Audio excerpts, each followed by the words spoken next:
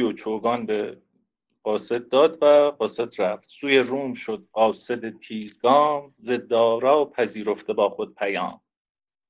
ز ره چون درآمد بر شاه روم، فروزنده شد همچو آتش ز موم. سرافگنده در پایه بندگی، یا سرافگنده در پایه بندگی، نمودش نشان پرستندگی. نخستین گره که از سخن باز کرد، سخن را به چربی سرآغاز کرد. که فرماندهان حاکم جان شدند، فرستادگان بنده فرمان شدند. چه فرمایدم شاه فیروز را، که فرمان فرمانده آرم به جای. اسکندر بدانست کان عذرخواه، پیامی درشت دارد از نزد شاه. به بیغاره گفتا بیاور پیام، یا به بیغاره گفتا بیاور پیام. پیام آور از بند بگشاد کام. فکر میکنم به طعنه. متاعی که در سله خیش داشت، بیاورد و یک یک فرا پیش داشت. چو آورده پیش اسکندر نهاد، به پیغام دارا زبان برگشاد. ز چوگان و گوی اندر آمد نخست، که طفلی تو بازی به این کن درست. وگر آرزوی نبرد آیدت، ز بیهودگی دل به درد آیدت. همان کنجد ناشمرده فشاند، کز این بیش خواهم سپهبد تو راند. اسکندر جهان داور هوشمند، در این فالها دید فتحی بلند. مثل زد که هر چان گریزد ز پیش، به چوگان کشیدش توان پیش خویش. مگر شاه از آن داد چوگان به من، که تا زو کشم ملک بر خویشتن. همان گوی را مرد هیئت شناس، به شکل زمین می نهد در قیاس. چو گوی زمین شاه ما را سپرد، بدین گوی خواهم از او گوی برد. چو زینگونه کردان گزارشگری، به کنجد در آمد در داوری. فرو ریخت کنجد به صحن سرای، طلب کرد مرغان کنجد ربای. به یک لحظه مرغان در او تاختند، زمین را ز کنجد بپرداختند. جوابی است گفتا در این رهنمون، چو روغن که از کنجد آید برون. اگر لشکر از کنجد انگیخت شاه، مرا مرغ کنجد خور آمد سپاه. پس آنگه قفیزی سپندان خرد، به پاداش کنجد به قاصد سپرد. که شه گر کشد لشکری زان قیاس، سپاه مرا هم بدین سان شناس. چو قاصد جوابی چنین دید سخت، به پشت خر خویش بربست رفت. به دارا رساند از اسکندر جوابی گلوگیر چون زهر ناب. برآشفت از آن تیرگی شاه را، که حجت قوی بود بدخواه را. جهاندار دارا در آن داوری، طلب کرد از ایرانیان یاوری. ز چین و ز خوارزم و غزنین و غور، زمین آهنین شد ز نعل ستور. سپاهی به هم کرد چون کوه قاف، همه سنگ فرسای و آهن شکاف. چو عارض شمار سپه برگرفت، فرو ماند عقل از شمردن شگفت. ز جنگی سواران چابک رکاب، به 900,000 اندر آمد حساب. جهانجوی چون دید کز لشکرش، همی موج دریا زند کشورش. سپاهی چو آتش سوی روم راند، کجا او شد آن بوم را بوم خواند. به ارمن در آمد چو دریای تند، صبا را شد از گرد او پای کند. زمین در زمین تا به اقصای روم، بجوشید دریا بلرزید بوم. علف در زمین گشت چون گنج گم، ز نعل ستوران پیکان سم. پی شاه اگر آفتابی کند، به هر جا که تابد خرابی کند. جانم خیلی قشنگ بود. یکی اون که میگه کجا او شد آن بوم را بوم خواند. یعنی مثلا مثل همین چیز آخر دیگه که میگه به هر جا که تابت خرابی کند چیزه. بعد این تعبیری هم که اسکندر از پیغام چیز کرد خیلی جالب بود. این گوی و چوگان و چیز فرستاد، کنجد فرستاده بود براش که مثلا بچه یه لشکری بیشماری میفرستم سر ما، همینجا قطع کردیم اون دفعه. این اینجوری تعبیر کرد که خب پس این چیز، این گوی نشونه زمینه. حالا جالبه که زمین اون موقع هم کره‌ای چیز میکردن، حالا تازه ملت به جایی رسیدن که میگن زمین صافه.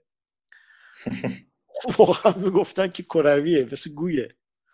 میگه خب پس تو جهان رو دادی به من و چیزم اگر لشکر تو کنجدن، لشکر من مرغ کنجدها. این چیزش بدلی که بهش زد خیلی قشنگ بود.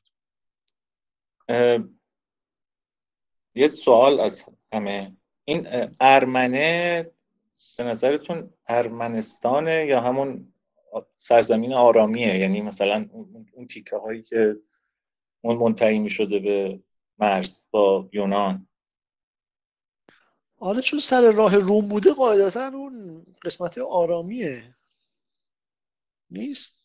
آره احتمالاً ارمانه دیگه، مثل ارمانی و اینا که میگیم. آره به ضرورت وضع شاید شده. شیرین هم میگن مال خودت بودی میگفتی دیگه، گفتی مال ارمنستان نیست، مال ارمانه. آره حالا این بالاخره یه توضیحیه دیگه، دلایلی هم دارن واسش. آره. جانم علی جان. داستان بیژن و گرگین هم داریم، همین ارمن و شاهنامه، این جایی که میرن رازا رو میکشن. اونجا یه جایی تو مرز تورانه، خب احتمالا شمال ایران میشه، شمالی ایران فعلی البته. یعنی مثل ارمنستان مثل ارمنستان میشه.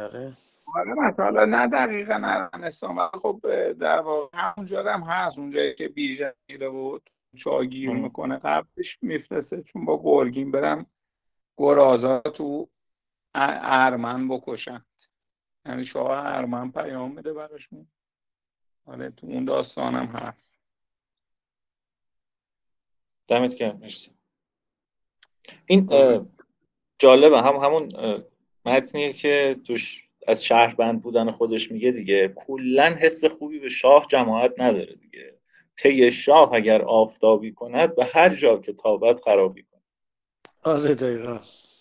البته خب لشکر واقعا اینجوری خرابی می آورده با خودش دیگه، چون اون علوف و آذوقه‌ای که لشکر چیز داشته تا چند وقت قحطی می آورده سر راهشون. لشکر به این بزرگی. آره توی سفرنامه هم هست دیگه، عزا میگرفتن از لشکر کشی. بله بخونیم. بفهمید. شتافتن اسکندر به جنگ دارا. بیا ساقیان راوق روح بخش، به کام دلم درفشان چون درخش. من او را خورم دل فروزی بود، مرا او خورد خاک روزی بود. چه نیکو متاعی است کارآگهی، کز این نقد عالم مبادا تهی. ز عالم کسی سر برآرد بلند، که در کار عالم بود هوشمند. به بازی نپیماید این راه را، نگه دارد از دزد بنگاه را. نیندازد آن آلت از بار خویش، کزو روزی آسان کند کار خویش. میفگن کول گرچه خار آیدت، که هنگام سرما به کار آیدت. کول نوعی از پوستین پرپشم کمبها. میفگن کول گرچه خار آیدت، که هنگام سرما به کار آیدت. کسی بر گریوه ز سرما بمرد، که از کاهلی جامه با خود نبرد. گزارنده شرح شاهنشهی، چنین داد پرسنده را آگهی. که دارا چو لشکر به ارمن کشید، تو گفتی که آمد قیامت پدید. نبود آگه اسکندر از کار او، که آرد قیامت به پیکار او. رسیدند زنهاریان خیل خیل، که طوفان به دریا درآورد سیل. شبیخون دارا در آمد ز راه، ز پولاد پوشان زمین شد سیاه. پژوهنده‌ای گفت بدخواه مست، شب و روز غافل شد آنجا که هست. بر او شاه اگر یک شبیخون کند، ز ملکش همانا که بیرون کند.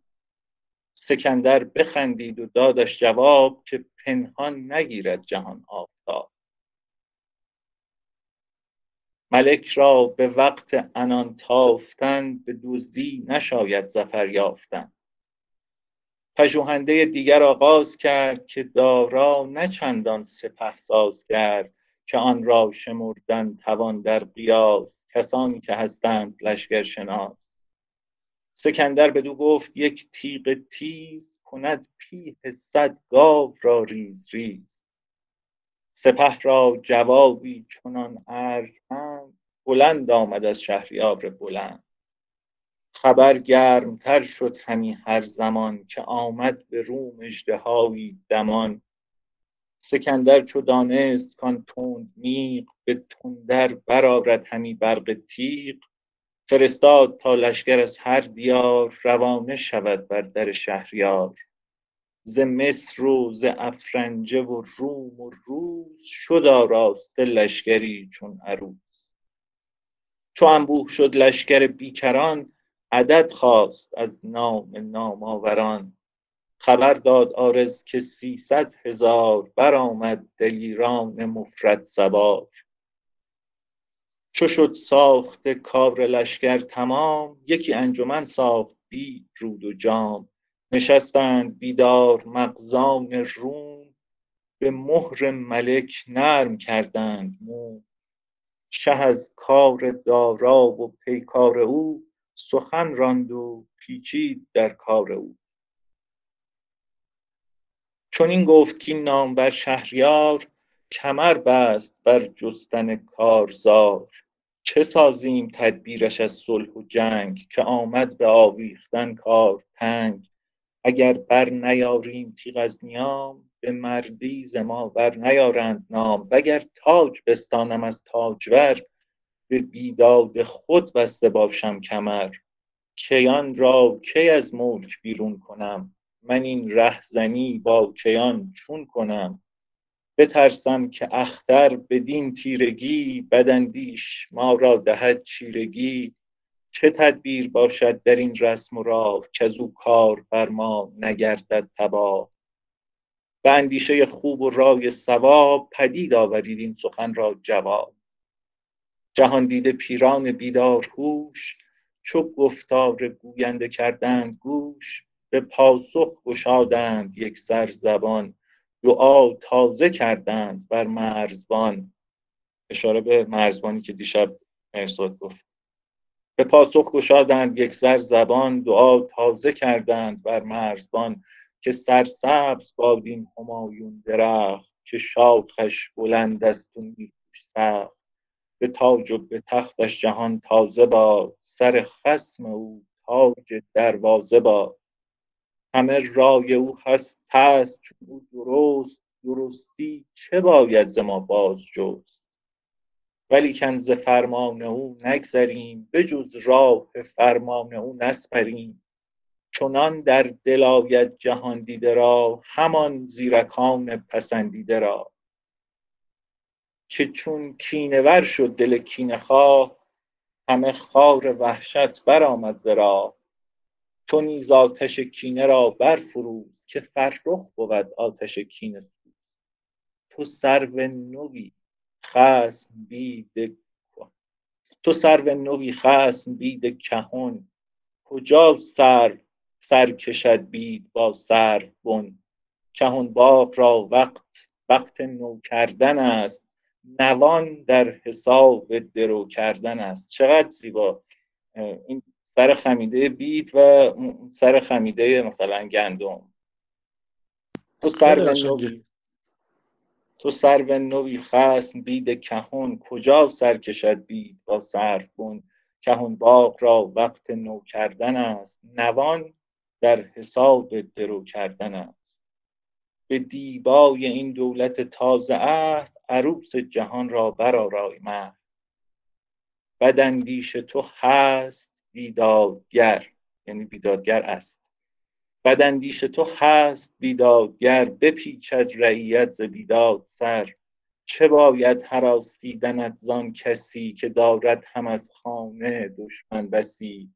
قلم در کش آیین بیداد را، کفایت کن از خلق فریاد را. ز خصم تو چون مملکت گشت سیر، به خصم افگنی پای در نه دلیر. تنوری چنین گرم در بند نان، رهنجام را گرم تر کن عنان. کجا شاه را پای ما را سر است، دلی کوک از این داوری بر در است. تمنای شه را که بر هم زند، چرا زهره باشد که این دم زند. بر این ختم شد رخصت رهنمون، که شه پیش دستی نیارد به خون. نگه دارد آزرم تخت کیان، به خون ریزی اول نبندد میان. اسکندر چو در حکم آن داوری، ز لشکر کشان یافت آن یاوری. به دستوری رخصت شاستان، به لشکر کشی گشت هم داستان. ببخشید سامان، مسکی مرزاد یه حرفی میخواد بزنه. ببخشید مرزاد جان، جونم. یا ممکنه خنده‌تون بیاد، ولی اون بیت رهنجام رو چیز کن، عنوان کن. ما هنوز فامیلی رهنجام داریم. چه قشنگ. این فامیلی هنوز مونده. رهنجام دقیقاً چی میشه معنیش؟ اسب دیگه، اسب تند مثلا ها. بکنم اینجوری. آره، عنوانش رو تند بکنه از چیزای اسب دیگه. پیک و اینا مثلا واسه پیک شاید بوده. علی اصغر در مورد ارمان که همون ارمن، این تو کتاب در واقع فرهنگ جغرافیای تاریخ شاهنامه مهدی سیدی نوشته. حالا اونجا هم در واقع در مورد همین جانماییش تقریبا میگه. همین داستانی که من گفتم در واقع برای اون بحث گرازا، میگه که ز شهری به داد آمده استیم دور، کشیران از این سو و آن سوش تور. یعنی در واقع یه مرز بین ایران و توران. کجا خان ارماش خوانند به نام، و زرمانیان نزد خسرو پیام سر مرز توران. در شهر ما سوزیشان به ما بر سیمای بلا، سوی شهر ایران یکی بیشه بود، که ما را از آن بیشه اندیشه بود. گراز آمد اکنون فزون از شما، گرفتان همه بیشه و جویبار. به دندان چو پیلان به تن همچو کوه، زیشان همه شهر ارمان ستو. این در مورد شهر ارمانه. و جالب اینه که در واقع زمان نادرشاه هم لطفعلی خان سیستانی میفرستن که اونجا گرازا و مارا را بکشن. یعنی این داستانی گرازا هنوز ادامه داشته از اون بحث در واقع تاریخ حماسی تا همین دوره معاصر. جالب بود. مشکل بوده. تو اون نقشه کجا گذاشته؟ ارمانو نقشش سیدی کجا گذاشته؟ این در واقع نه، خودش میگه که یه جایی حد فاصله ترمد و آموی. ترمد که همون ترمز الان تو ازبکستان اگر اشتباه نکنم نزدیک قبادیان بلخ دیگه. ترمز و بلخ و قبادیان بغل هم. یعنی اساساً هر جوری حساب کنیم ارمن با هر حسابی بریم جلو، ارمن شاهنامه و ارمن نظامی دوتاست. آره اینجوریه. حالا چه ارمن شمال غرب ایران باشه، چه ارمن جنوب یا در واقع شرق غرب ایران همسایه غربی باشه، در هر حال متفاوت با اون. مرسی. خواهش.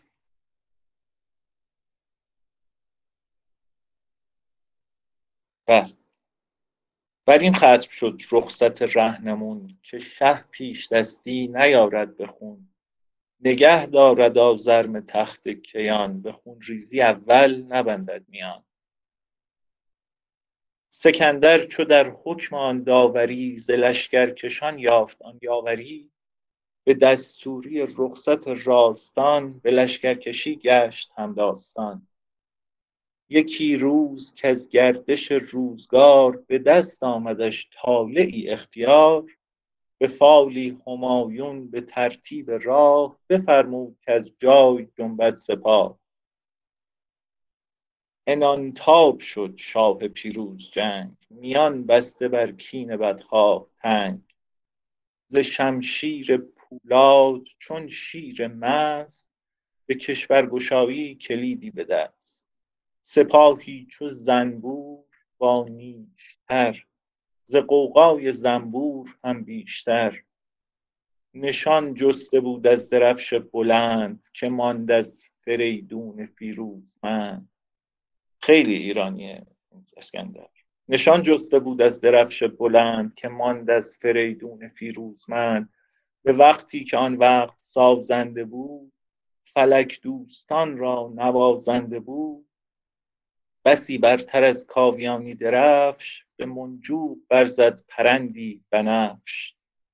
صنوبر ستونی به 50 عرش، به پیراستن یافته پرورش. 25 متر ستون. بر او اژدها پیکری از حریر، که بیننده را زو برآمد نفیر. زده بر سر از جعد پرچم کلاه، چو بر کله کوه ابر سیاه. یا بر کله کوه یا حتی بر کله کوه، حالا یکیش. یا روی اون خیمه کوه یعنی شکل کوه، یا روی موی کوه. زده بر سر از جعد پرچم کلاه، چو بر کله کوه ابر سیاه. به فرسنگ ها بود پیدا ز دور، عقابی سیه پر و بالش ز نور. شد آن اژدها با چنان لشکری، به سر بر چنان اژدها پیکری. جهان کرد از آشوب خود دردناک، ز بهر چه؟ از بهر یک مشت خاک. از این گربگون خاک تا چند به شیری توان کردنش گرگ بند. جهان یک نواله است پیچیده سر، در او گاه حلوا بود گه جگر. نشون میده که نون لواش نرم بوده، در گذشته نون لواش نرمی بوده که میشه بعد اینکه لقمه رو گرفت سرشو پیچید. جهان یک نواله است پیچیده سر، در او گاه حلوا بود گه جگر. فلک در بلندی زمین در مغاک، یکی تشت خون شد یکی تشت خاک. جانم در مورد جگر هم میدونید، اگر یعنی کسی داره گوش میده بعدن فایلو میگم. این قدما لخته خون بیرون میزد، فکر میکردن این پاره جگری که میاد بیرون، چون جگر حیوانات رو دیده بودن چه شکلیه. وقتی لخته خون خودشون میدن فکر میکردن این جگری. خیلی وقتا میگن جگر، منظور خودون جگر نیست، منظور لخته خون. دمت گرم.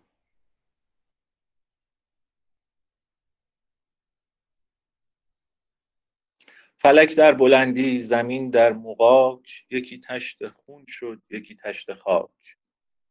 نبشته بر این هر دو آلوده تشت، چو خون سیاوش بسی سرگذشت.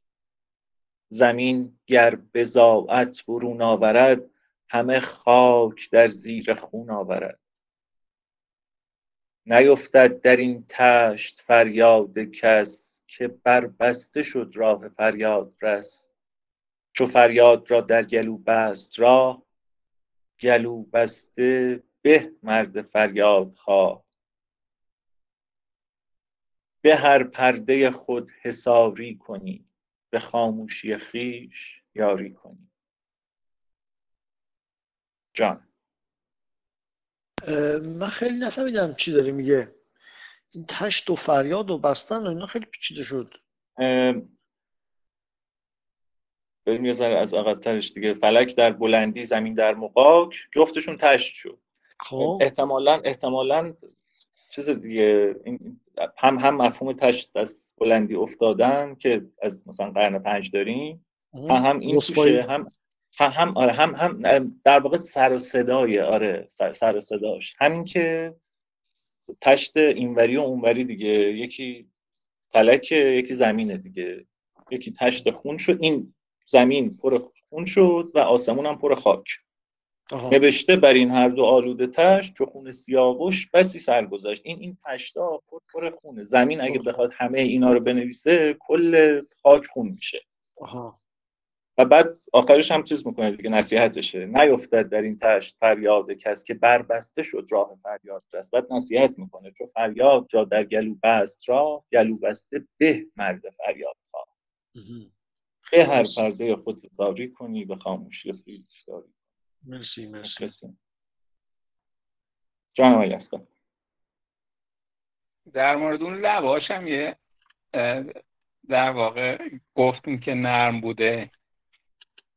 دیشب اگر اشتباه نکنم، دیشب بود اگه اشتباه نکنم، یکی از توییتر در واقع زبان شناسی میخوند، یوسف سعادت، شاید علی. بله. آره فالو میکنم. آره راجع به باقلوا گفت. آره خیلی جالب بود. چی گفته بود؟ آره گفته این باقلوا در واقع به قول غربی‌ها سیکرونیمی بادوم قند و لواشه. یه نظرش این بود که اینه درستش. من اینو در واقع شوخی میدونستم. نه خودی چی نوشتن توی یه متنی نوشتن: روش پخت باقلوا زمان گورکانیان. نوشته بود که بادام و قند و لواش با هم بوده، بعد این ابریویشنش دیگه باقلوا، همچین چیزی مثلا. حالا اون حتما میدونه دیگه چون کارش همینه. من صرفا میدونم که باقلا، حالا با چه قی یا چه تلفظی اینا نمیدونم، ولی باقلا کلمه ترکی مغولیه که بی ربط نیست به این. یه تئوری زبانشناسی که خونده بودم این بود که این وای تهش فارسیه، ولی این که بادام قند لواشه رو خب از بچگی به ما میگفتن. من فکر میکردم صرفا خوش‌ذوقیه یه نفریه که اینو ساخته، همین پیروز پریروز نوشتن توی این در واقع همین فقه و لغتی عامیانه دیگه، نه که پشتوانه علمی داشته باشه.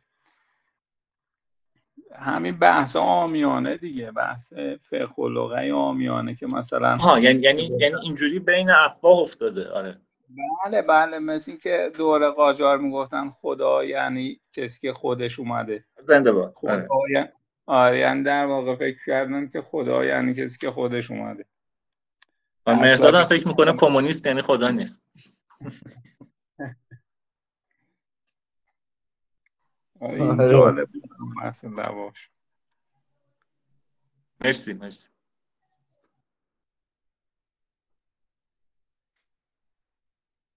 وقت داریم؟ آره بخون. چیز چقدر میکشه؟ من اون یادگار زریان رو پیدا کردم، نسخه نوابی رو، ولی کوتاهه. میخوام یه ربع دیگه هم چیز بخونیم، اسکندر بخونیم. این زیاده نه؟ آره حالا میخونیم. میخوای تا سر داستانشو بریم؟ یه صفحه باشه. آره. رای زدن دارا با بزرگان ایران. بیا ساقیان آتش توبه سوز، به آتشگه مغز من برفروز.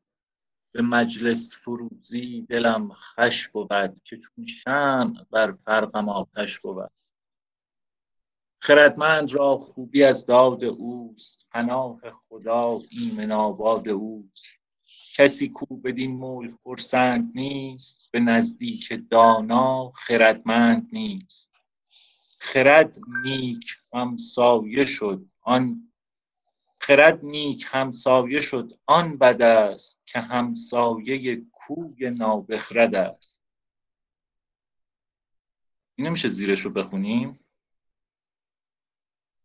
خرد همسایه نیک و خیرخواه است و آن خردمند را روزگار بد است که با نابخردان و ستمکاران همسایه باشن. فکر کنم داره میگه خرد همسایه خوبیه، بدبختیش اینه که همسایه آدم‌های بیشعوره. آره دقیقاً.